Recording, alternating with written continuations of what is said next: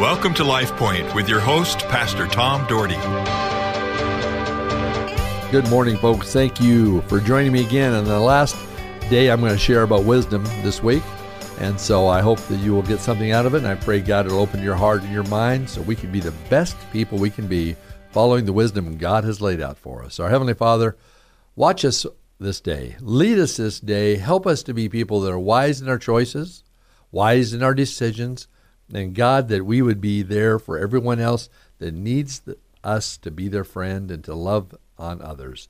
Use us for the glory of God. In Jesus' name I pray. Amen.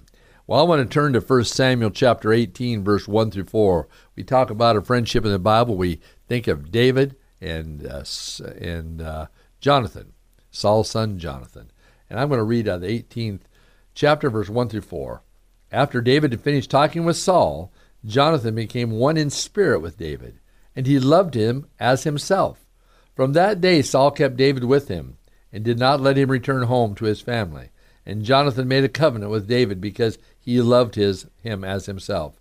Jonathan took off the robe that he was wearing and gave it to David, along with his tunic, and even his sword, and his bow, and his belt.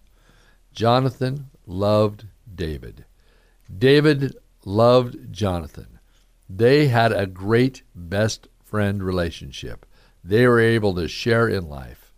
You know, that they loved each other so much, but later on in passage, David became very popular.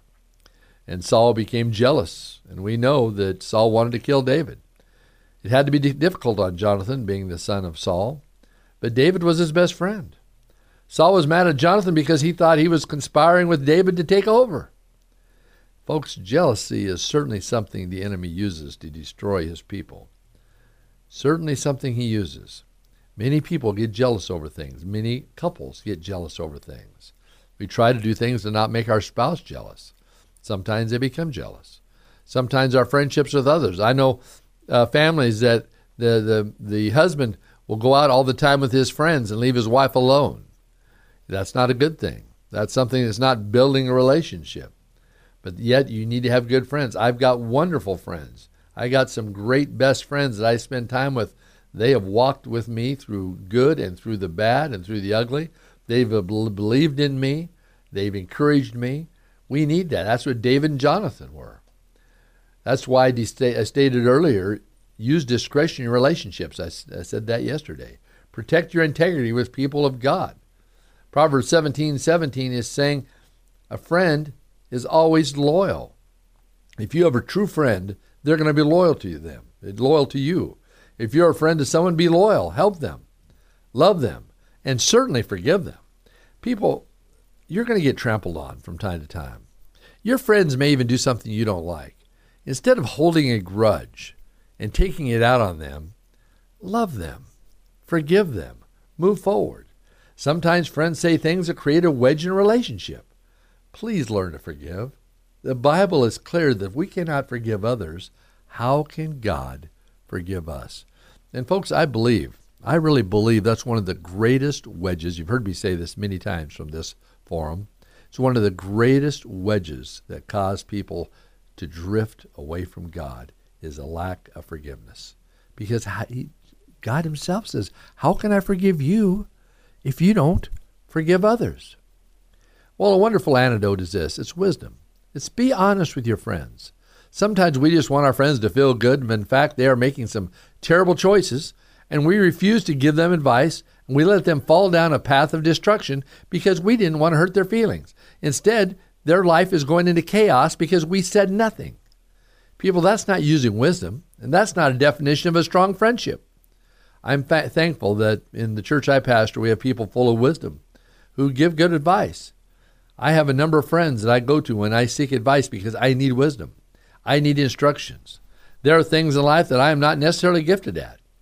My wife breathes a lot of wisdom in my life, and sometimes I get a little cranky trying to accept it because I don't want to accept it. But yet, God has given her a lot of discernment. She is a great woman of discernment.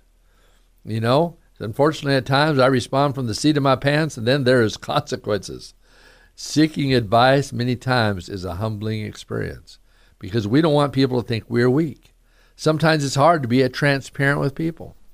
Even as a pastor, sometimes people have questions. Maybe they're biblical questions that I don't know exactly the answer to. I've got an idea, but I don't know that. So sometimes we try to give them the best we can instead of saying, hey, let me contact my friend. Let me talk to somebody that knows this better. I've got friends that really know things. I've got a friend in California that's a professor. He used to be a professor at Regent University, and he's very biblically sound. And I ask him questions, things that perplexing things that I really don't know the answer to. And not necessarily he does, but at least he gives me wisdom of how to handle it. Then we need to listen to God's word. Proverbs 12:26 says, the godly give good advice to their friends.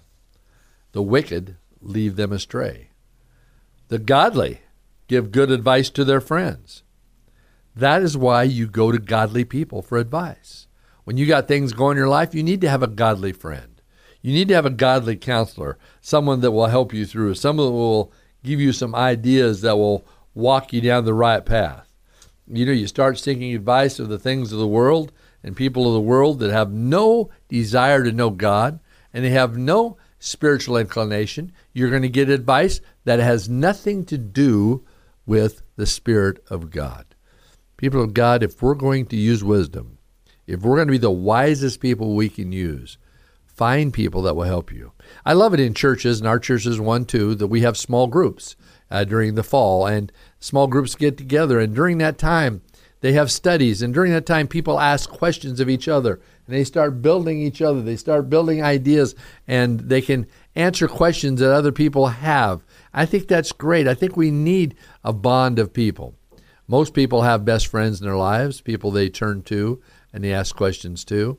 I had a friend here a couple weekends ago. His name is Paul.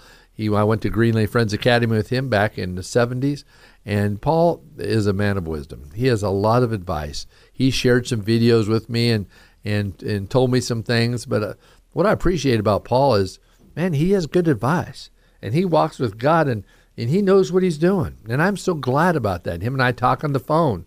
Isn't that fun? 1971, I went to the academy, Greenleaf, in 71 and 72. I told Paul this week, I said, those are two of the greatest years of my life. I grew in the Lord. I love the people. They're still my best friends today. I think of my friend Warren and Don and Larry and Paul, and I think of the others out there, and my friend Devon and Bev, and I liked this little girl named Luann years ago. I had a horrible crush on her in 9th grade. And I think of all those good times with my friend Lois. I did a lot of different people out there I'm still friends with. And in fact, I ran into, I think, Devon or her son Kenny a while back, and they said they listen to my show from time to time. So I was thrilled about that. But I tell you what, Greenleaf brought a lot of joy to my life. It was the best decision I ever made. In fact, if you're looking for a Christian school, man, at Greenleaf Friends Academy out in Greenleaf, it's small, but I'm telling you what, you'll develop friends of a lifetime, for a lifetime. I'm very proud to be associated with the academy. And I ended up going to George Fox Quaker School too. So there you go. I have a lot of connection with the Friends people. See, I got off on Friends because I started talking about Paul. In fact, this weekend I'm meeting with my friend Warren. We're going to spend a lot of time together. He now comes to my church all the way from Caldwell, drives over to Cloverdale, and he's certainly a wise man too. It's great to be able to share with him. Well, I'll get back on track here. So as we think of friends, let's run with people that know God. And I'm so thankful. My friends, they know God, and we're able to share together. But when you get around people that want to live contrary to the things of God, then get your running shoes on. And as it says in that great Forrest Gump, run, Forrest, run. Run away from those that don't know God and that are leading you astray. If you're surrounding yourself with people that want you to go drinking all the time, want you to go partying all the time, want you to live away from God's word, if I were you, I'd make a better decision and choose some people that are going to lead you down a path of righteousness. People that try to lead you into immorality, people that try to lead you away from the things of God, people, make a decision. My dad always told me, he said, son, run from the very appearance of evil. And he used that term, run from the appearance of evil. I had people in high school that wanted me to go drinking parties with them. And I'm so grateful for my parents' influence, prepared me to say no to those things.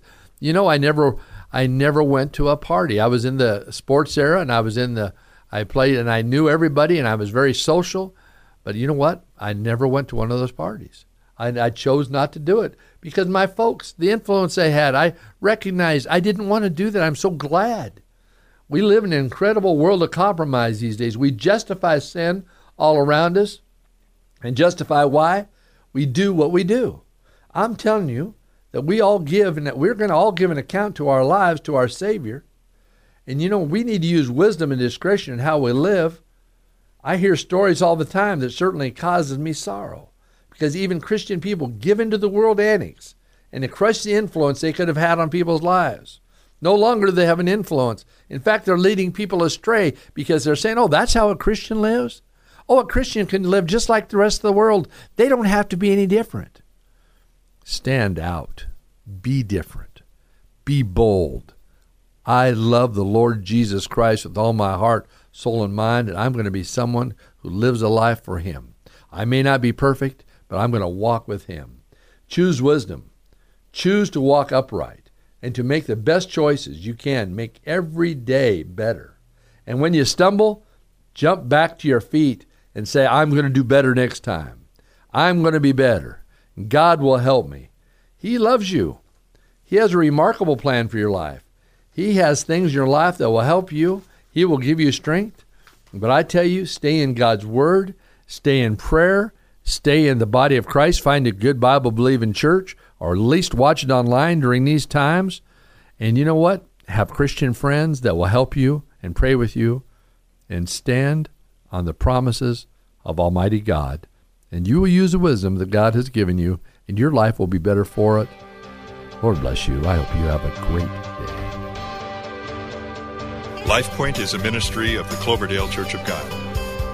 If you would like a copy of today's broadcast or would like more information about the church, please call us at 208-362-1700 or write to Cloverdale Church of God, 3755 South Cloverdale Road, Boise, Idaho, 83709.